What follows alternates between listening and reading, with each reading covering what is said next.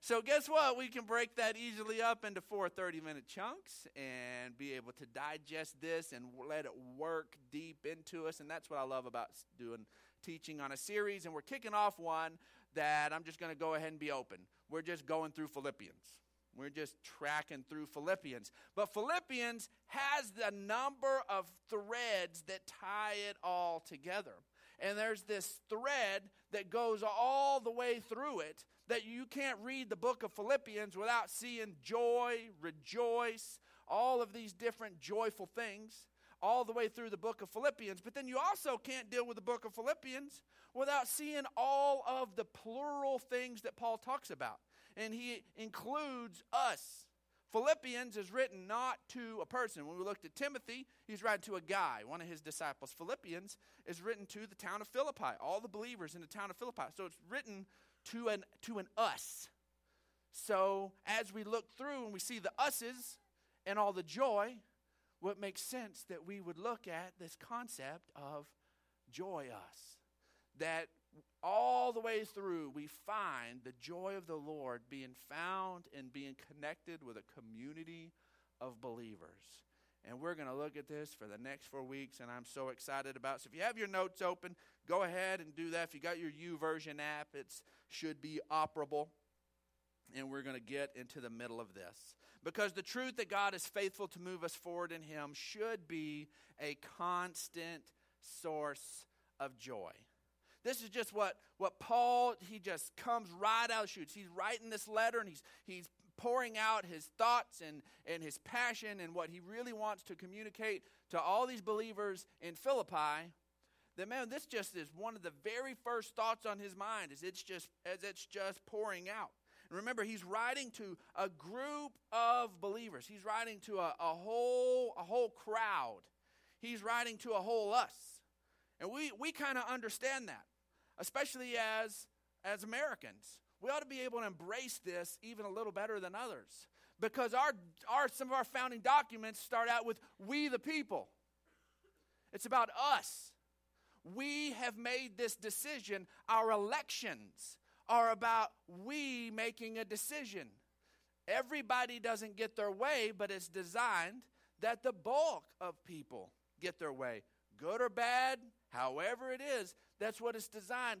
We operate in an us all the time as Americans. We do it all the time. So as we begin to step into this and embrace the us that is talked about in here, I want you to recognize that you have an assignment on your life, that you are unique. You are an individual expression of creativity and artistry directly from the heart of God. And the only one that can mess up the uniqueness of you is you. By trying to cover you up and hide you in somebody else's disguise that you like a little bit better than that. We're going to get into this place of contentment and recognizing where you're at and the different places, and that your life is different than somebody else's life. And there's some amazing things about yours that are unique, and amazing thing about others, and not allowing that envy to come in here. And that's part of what those things allow us to really connect in this place of usness. So let's go ahead and look at Philippians chapter 1, and we're just going to start out in verse 1. And I think it's awesome that as he's addressing an us, it starts out with an us that he names. Paul and Timothy, servants of Christ Jesus. Paul's the one writing the letter, but he includes that Timothy is a part of this process. I imagine that since he includes Timothy, that they did some discussion about what needed to be addressed in Philippi. That it's not just Paul getting alone with the Holy Spirit, getting the spiritual download from the Holy Spirit, and imparting this directly to the Philippians. He is sitting there, and there's a Timothy involved. Timothy is involved in the middle of this. And we don't know what parts were Timothy's interjections. We don't know what parts are straight up Paul, or what parts are something that's a consensus of the group. But we know that this is an expression of Paul and Timothy together. Paul and Timothy, servants of Christ Jesus, to all God's holy people in Christ at Philippi. All of you. This pertains to all of you. I want you to get this in your mind that this is for all of you. I'm not picking on one. I'm not saying these promises are for one. I'm not saying these are for one. No, this is for everyone there. One big us together with the overseers and deacons. Grace and peace to you from God our Father and the Lord Jesus Christ. I thank my God every time I remember you. That's the plural you. That I remember, if this was the West Texas version, it'd be I remember y'all. I thank God every time I remember y'all. That's what it would say. Because that's what his heart is. When I think of Philippi, I think of this group of awesome people who've embraced this new way to connect with God. They were raised a different way. They've embraced the truth as the truth and what it is. These people aren't going to the first church of the Philippians at Philippi because this is where my great-grandmother went. And my goodness, this is where all of us go, and this is just what we do. No, these people heard the truth, and they had some difficult decisions to make, and they broke out of some old patterns, and they embraced this new community of believers. That's one of the things that amazes me about all of you, that you have connected here in a movie theater with a church that didn't exist 6 years ago. This isn't anybody's grandma's church. This isn't anybody's mom or dad's church. This is just a group of people who are sitting there, and I don't have a problem with heritage. I want us to have a heritage one day. I think that's awesome. We have a long vision. I don't look down upon that. But for us to have this concept that there's something fresh and new that God has for us is a beautiful, amazing thing.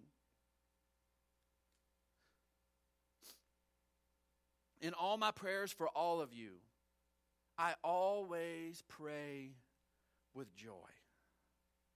What an amazing thing as he thinks about this group of believers. He doesn't think about, oh my goodness, I've got the weight of all these new Christ followers over here in Philippi weighing me down. As I go into prayer, I think about all these. You know what? They're people. He addresses some of their junk. But when he thinks about them, he doesn't first think about their junk. He thinks about, and when they comes to mind, it's joy that fills their hearts. You know what? You shadow me enough, you follow me around enough, at some point you're going to deal with Brandon Clark's humanness. Maybe just showing up on Sundays you deal with it, and there's some reason to get offended and have your feelings hurt by me and these different things. All of us are there. But somehow Paul made a decision that when these people came to his mental image, there was nothing but joy that was associated. And then he gets into the reason, because your partnership. You've pulled in together.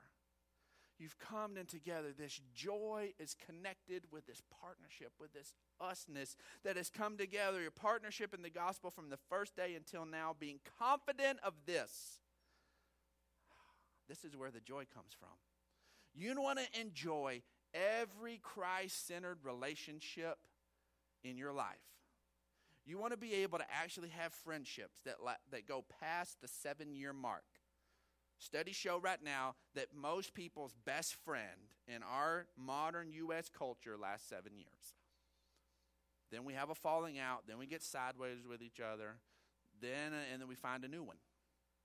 And we move on. Whether that's, you pour that into spousal relationships, it's just relationships, period. It's just relationships, period. Find new best friends about every 7 years, maybe sooner than that. And as believers, we ought to be able to have lifetime friends. We ought to be able to people that we lock arm. But guess what? There is some junk that shows up on the way that says, you know what? This is too much for me. You've hurt me too many times. This is whatnot. Or all of a sudden, I've been revealed. You're kind of crazy. And I'm not ready to intercede on that depth of level.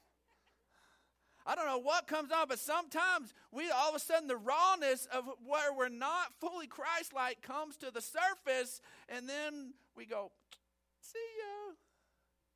And there's this thing where Paul didn't do that. But there was this confidence.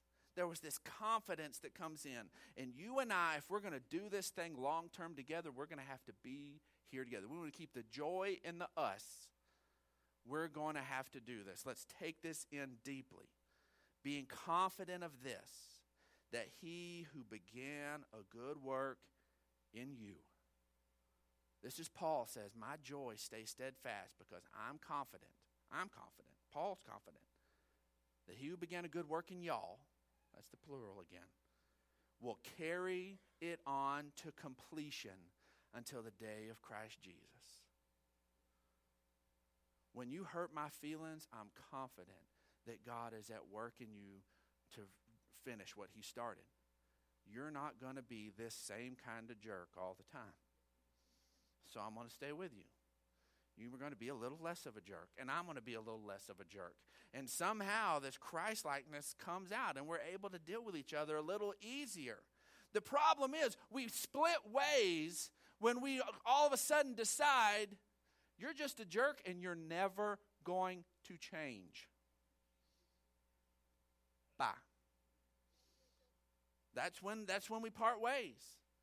That's when we do it. That's when we cut relationships. That's when all of a sudden the us dissolves into a you and a me, and the we is gone.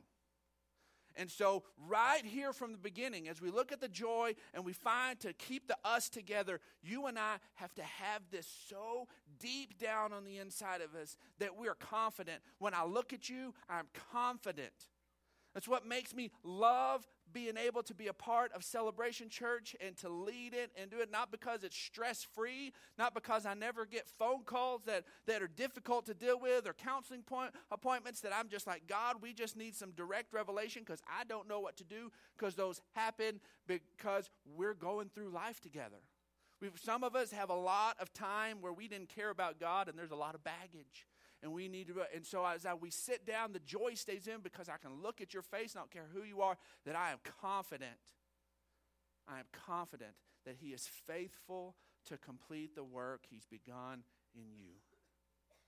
So we'll lock arms together and we'll walk this out because I'm confident. I'm not confident in Celebration Church's ability to do anything in this community. I'm not. But I'm confident in our God. That if you and I will just stick together and we'll love on each other, man, that God will do some amazing things. Nobody gets the credit but him, because none of us are that smart or that determined or that good at dealing with each other. But man, he is. He's amazing. And if we'll just love on each other and we'll just lock arms and we'll just, every time one of us offends the other, we just go, you know what? I'm confident God is going to deal with that. I'm confident. I'm confident he's going to work in you. That's what changes everything. Paul the apostle writes this epistle from a Roman jail with a death sentence over his head, but found joy in his connection with what God was doing in others. Anything we read in this first little bit, did anything give you even a little bit of heaviness or depression or melancholy or weightiness at all? No. There's nothing there. You've got to know the history. You've got to know where he was when he wrote this to even remotely get the context, because it doesn't bleed through. You would think he's sitting in some nice, cushy place. Life is good. It's not. He's in jail with a death sentence on his head, and he pours out these amazing encouragement words to these people. Why? Because he found this source of joy not in the fact of what was happening in his own life. Because if he got very introspective, he would get depressed really fast. He found his joy not in what was happening in him, but in what was happening in others around him. All of a sudden, the grandness of what was happening, and these people got it connected with him, and what was happening, it spilled over and created joy in a place where no joy should exist. Where no joy should exist, but it was there. You know, it's so easy for us to get into it. It doesn't take long, man. A group of people get together, and you know, all somebody has to do is go, man. You know, I'm kind of limping because I stubbed my toe today. And then somebody's like, oh, man, I remember when I stubbed my toe. I bent it like sideways. You should have seen it. Oh, man, I remember I had an uncle, man, and he did this, and his leg was like cut all the way off. Well, I know this guy, and all of a sudden, we all know these worst stories and things, and it's so easy for things to just start getting snowballed, and we've all found ourselves in this place where we begin to get this comparison of this, well, my day's worse, or all of this, and it's easy to get wrapped up in these different horror stories, but Paul didn't do it. What derailed that? Let's actually just take a brief little quick look at some of the junk Paul had dealt with. If you did not want to get in a bad day comparison with Paul, maybe somebody else, not Paul. Paul would just one-up you all the time. Paul knew his bad days. Paul was shipwrecked. Then he was saved from the shipwreck, and he gets on the beach, and he's being forced to labor, and he gets snake bitten. He gets harassed. He gets lied about. 5 times he was beaten with 39 lashes. That was by the Jewish people, who 40 was the most anyone could get, so they would do 39 in case they messed up in giving them. They didn't want to accidentally give one too many. He was stoned and left for dead. People hit him with rocks and were convinced that he was dead. Left him there thinking he was a rotting corpse, and it wasn't. Life was still in his body. He crawls out from under the rocks, and you know where he goes? Back to the town with the people that just stoned him. It's like, guess what? Jesus still loves you. He still died for you. I want to testify to that. My goodness, this man. He had dealt with all of these different issues, but found his joy in what God was doing in others. Jesus showed us this in John 15:9. It says, as the Father has loved me, so I have loved you. Now remain in my love. If you keep my commands, you will remain in my love, just as I have kept my Father's commands and remain in his love. I have told you this so that my joy may be in you, and that your joy may be complete. Where's our joy made fully complete? In Christ. Okay? And then he says, and immediately after this, he says, my command is this: love each other as I have loved you. Love each other as I have loved you. Where's that joy come about? In genuinely loving each other. Not like the old covenant said, as you love yourself, but as the new covenant with the love that Christ gives. Even more than we love ourselves. As Christ has loved. That's where that joy is found. It's found in loving and being connected with each other. And so with this, quickly we're going to look at some things that Paul understood. Because as soon as we say joy, we can immediately go into what it means to be happy. This concept of happiness. And Paul understood that there was a difference between the two. And first off, happiness is external and joy is internal. Happiness has to do with what's happening. And there are some things that happen that you don't like. Having just this great joy doesn't mean that we go and get a little fake smile, go to the plastic surgeon and get the little Joker smile put on our face. So we smile at everything and we just say, oh, everything's great, everything's wonderful. No, some things are terrible. Some things are terrible. But it doesn't mean it has to rip the joy out of our guts. It doesn't mean that our overlying place of our confidence in what God is doing has to be in the middle of something terrible. He can be with us in spite of the fact that our external surroundings are terrible, but we can have joy internally from what he's doing. 2 Corinthians 4 says, therefore we do not lose heart, though outwardly we are wasting away. So what's happening around them? They're wasting away. This is difficult times. Yet inwardly we are being renewed day by day for our light and momentary troubles. This is Paul writing again. The guy that was shipwrecked. The guy that was beaten all the time. The guy that was stoned. He doesn't even make a big deal out of it. Our light and momentary troubles are achieving for us an eternal glory that far outweighs them all. So we fix our eyes not what is seen, but what is unseen. For what is seen is temporary, but what is unseen is eternal. Next thing he understood was that happiness is based on circumstance, but that joy is based on Christ.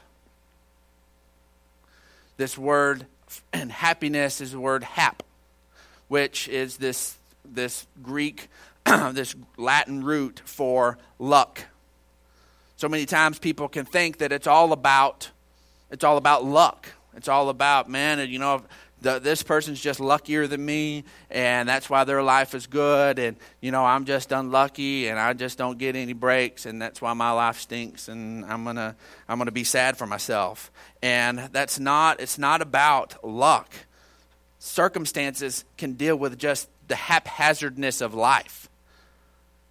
But joy is about what's happening and what Christ has done for us. Philippians 1, 7-8 says, "It is right for me to feel this way about all of you, since I have you in my heart, whether I'm in chains or defending and confirming the gospel. All of you share in God's grace with me. God can testify how I long for all of you with the affection of Christ Jesus." It just keeps coming back to this place. It just keeps coming back to this place where it's this connection to what God is doing in all of you. That it's right that he finds joy. He says it's right. That's what he had just said. This is verse 7 and 8. Verse 6, he had just said that I'm confident that I have this joy because I'm confident that God's going to be faithful. And he says, and it's right that I feel this way about you, because you share with me in God's grace. It's God's grace that's at work. It's not even that he's confident that you're working really hard at being better. It was that confident at God's grace at work. In fact, Philippians 4:11, which we'll look again in a few weeks, but I wanted to bring it in here today because it's so powerful. It says that Paul says, "For I have learned to be content whatever the circumstances." Some of us always think that joy, real joy in life, is one event away. If I just get this pay raise, if I just get this thing, if this person would just say they're sorry, if this person would just do that, if I was able to just get reconciliation on this front, man, if I was able to just lose 10 pounds, if I was able to do, it's just one event away and joy is mine. No. Because you get there, you lose the 10 pounds, and you're like, oh, it must have been 10 pounds more because I'm still not happy. Oh, let's go again. Man, I was wrong about the raise. It needed another one. It's that second raise. Then I'm going to be happy. It's always fleeting. It's always gone. That's why joy comes into whatever the circumstances are.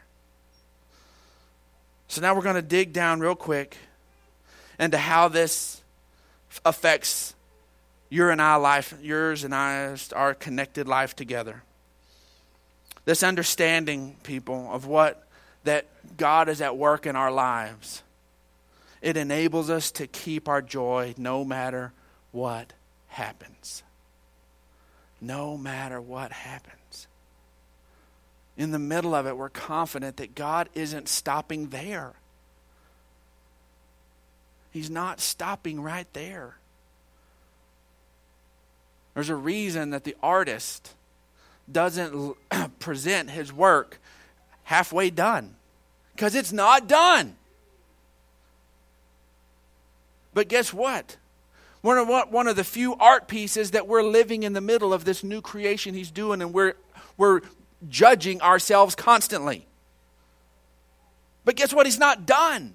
He's still faithful to be at work in us, and we need to embrace that finished work and what he's doing. Philippians 1:9 says, "And this is my prayer, that your love may abound more and more in knowledge and depth of insight, so that you may be able to discern what is best and may be pure and blameless until the day of Christ, filled with the fruit of righteousness that comes through Jesus Christ to the glory and the praise of God." That your love may abound more and more in knowledge and depth of insight. As you are growing and knowing God better and trusting him more, that love, that root place for our joy to grow out of, it abounds. It increases. The next thing we take away from this is that doing life together helps us to overcome the distractions of what happened. If you want to be stuck in what happened, pull back and isolate yourself. Because guess what? All you have left is what's come up to you. Good or bad. You get isolated and all you do is mull on all of those different things. Now, I'm not picking on the introverts in the room, okay? Being an introvert doesn't mean you don't need people being connected. Just real quick, for those of you that don't know that are people, I'm a people person. I gain energy by being around people. It feeds me to be connected with people. And my alone time drains me. Which in that place, then there are these places that I've had to really learn how to fellowship with God and have that connection as I'm alone studying. Early on, and as a young minister, I would find myself, I had a hard time studying because I would sit there being alone. And I'd be enjoying the subject matter, and all of a sudden I'd walk away and I'd go find somebody to talk to. I'm standing in somebody's doorway, visiting with them. I'm finding somebody down the hall and talking to them. Well, I'm just needing that little interaction. Then I realized here I had the presence of God around me all the time. I was studying Him and ignoring Him at the same time. That would be like my wife trying to visit with me and go, dear, not right now. I'm trying to think about how to bless you. No, please, don't talk to me right now. I'm really planning something awesome for you. It makes no sense. That makes no sense. And all of a sudden, my study time grew, and all of a sudden, I was able to do what is I've really began to enjoy and fellowship with God. Do you know some of the greatest influencers in the Christian world stand in front of masses of people are introverts? They're introverts. You're like, how do they deal with all those people? It's because they gain their energy in their aloneness. And they're able to sit there and they're very, very comfortable in that place of just them and God. And they can spend hours studying and growing and all this kind of stuff. And it gains energy. And then it pulls energy off of them to be around people. And they make these incredible deposits and pull all of these different things out. All of a sudden, sometimes introverts begin to look down upon their own giftings and think, I can't really be a part of an us because when I get with us, it makes me tired. It wears me out. I can only deal with people for so long. How do I fit in this big picture of the kingdom of God when I get around His people and then a little bit later I want to get away from them? That's because in those times there's this depth that can come in your aloneness, that then there's this incredible deposit that can be made in your corporate time. And it is all of this stuff that works together. Every personality, every individual was made to thrive in community. Even the introverts, the extroverts, all of us were made to thrive and to feed in community. Philippians 1:12 says, now I want you to know, brothers, that what has happened to me has really served to advance the gospel. As a result, it has become clear throughout the whole palace guard and to everyone else, I'm in chains for Christ. This is the first time we get any inclinations that something's kind of off in Paul's daily life. That he is in chains for Christ. Because of my chains, most of my brothers in the Lord have been encouraged to speak the word of God more courageously and fearlessly. All of a sudden, because they locked up one Paul, all of a sudden it turned into a whole bunch of Pauls. All of a sudden it turned all of them loose. They said, we're going to shut this guy down and we're going to stick him in a jail. We're going to chain him to the wall and he's not going to be able to do anything. But everybody that had departed said, had imparted from him, all of a sudden they're running their mouths. The more that the powers that be tried to squash it, the more that it got out and began to take place. And he found life in that. Last thing is that doing life together helps us focus on what really matters. There's some junk that happens in doing life together. I'm just not even kidding. You've been around long enough to know that of all the people on the planet that needed to be saved, church people needed the most. Lord, help us all. I think that's why we may be the front runners that say, yes, Lord, I need it. Because, man, we're just some jacked up people. And as we come together and are honest, well, guess what? We're still in process. We're still in this thing, letting God work in you and work in me. And we have to remember to focus on what really matters. Now let's look here. These are some astounding words to me as a minister, some astounding words. Let's look at 15 as we're wrapping this thing up. And it says, it is true that some preach Christ out of envy and rivalry. What? Some people preach Jesus out of envy and rivalry. There are some who've come along and they have seen the popularity and the influence of Paul, and they're envious of that and they want some of that. All of a sudden this Christian thing is catching on, and some people jumping on that train and they're preaching because they want that thing. They're rivals of Paul. Man, I can that Paul's a hack. I can preach around that guy like crazy. You think that you like him, boy, I can out preach that Paul. That's that rivalry thing. It says some are they're preaching Jesus, the gospel of who he is, preaching Jesus out of envy and rivalry, and others out of goodwill. Others are doing it with a good heart. The latter, the group with a goodwill, do so in love, knowing that I am put here for the defense of the gospel. The former, out of selfish ambition, not sincerely, means they're fakes, supposing that they can stir up some trouble for me while I'm still in these chains. This sounds like this great place to really be irritated and fluffed and go, let's put on our dukes and we're going to deal with this. Look how he deals with this. It's not even people, we're not even talking about some misunderstandings. We're not even talking about, you walked past me at HEB and you didn't say hi to me, so I'm mad at you now. It's not of the end of this silly stuff. This is serious, heavy stuff. But let's look at verse 18. It says, but what does it matter? Oh, my God. Paul!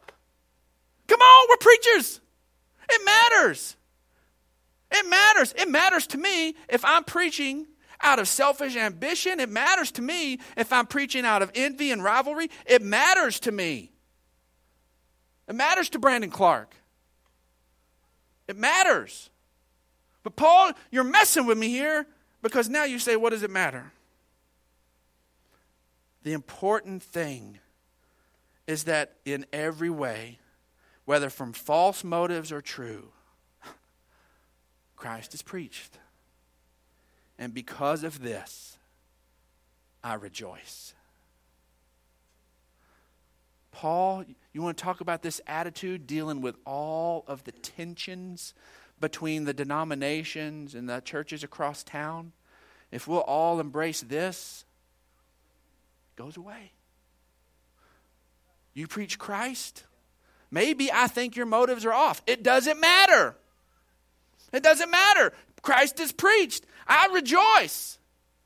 What the church does across town, Christ is preached. I rejoice. Oh, did you hear what they're doing? Is Christ preached? Yep, then I rejoice. Did you hear how that leader or that group of leaders or what they did or this happened or, man, somebody embezzled some money or somebody did this? Is Christ preached? Yep, I rejoice. That just goes against everything within us except when you look at the big picture. That everyone needs to know about the amazing truth of who God is. Folks, this thing about us doing life together is so important. That's why small groups are so important.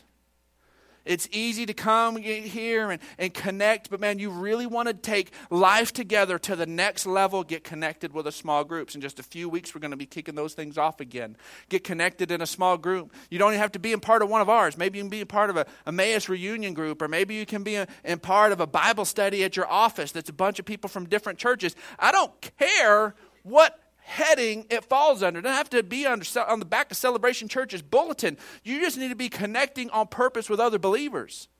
We're going to give you room to do it with the things we provide. But just connect with other believers and grow together, and that's where the strength and that's where the joy is. Philippians 1:21 says, "For to me, to live is Christ, and to die is gain." All he wants to see, all the other junk, doesn't matter. Just let Christ be promoted, and that's all that matters. Folks, ultimate joy always grows as we love God and we love others. Anything that's robbing your joy is challenging your love of God and your love of somebody. It is. Anything that's robbing your joy is challenging one of those things. I want to create a quiet moment. Heavenly Father, we just thank you for your love for us here in this moment. Lord, we thank you for what you do in and through us. And Lord, we want your picture of us. We look at ourselves wrong. We look at our neighbors wrong. Left to our own devices, we come up with all sorts of messed up stuff. But God, it comes down to just this simple thing, to love you. And Lord, that really is easy because you've loved us first. And then this other thing that can be even more challenging for us, and that's love each other. Lord, I just we invite your presence, Heavenly Father, to carry us forward in a deeper level of love for each other, every believer. Not just the people that gather together, not just the believers that gather together under the same banner and under the same name, but everyone that says they connect with you. And Lord, and give us a heart for those who haven't stepped over yet, who haven't placed their faith yet. Lord, because you died for them too. And Lord, as we love you and love others, Lord, the world has changed. And we thank you for that.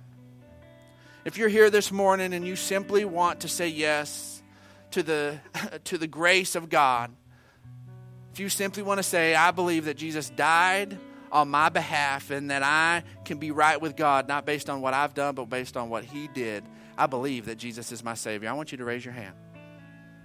Awesome, awesome, awesome. Yes, yes, yes, yes. Believers, I want you to lift your voices with these.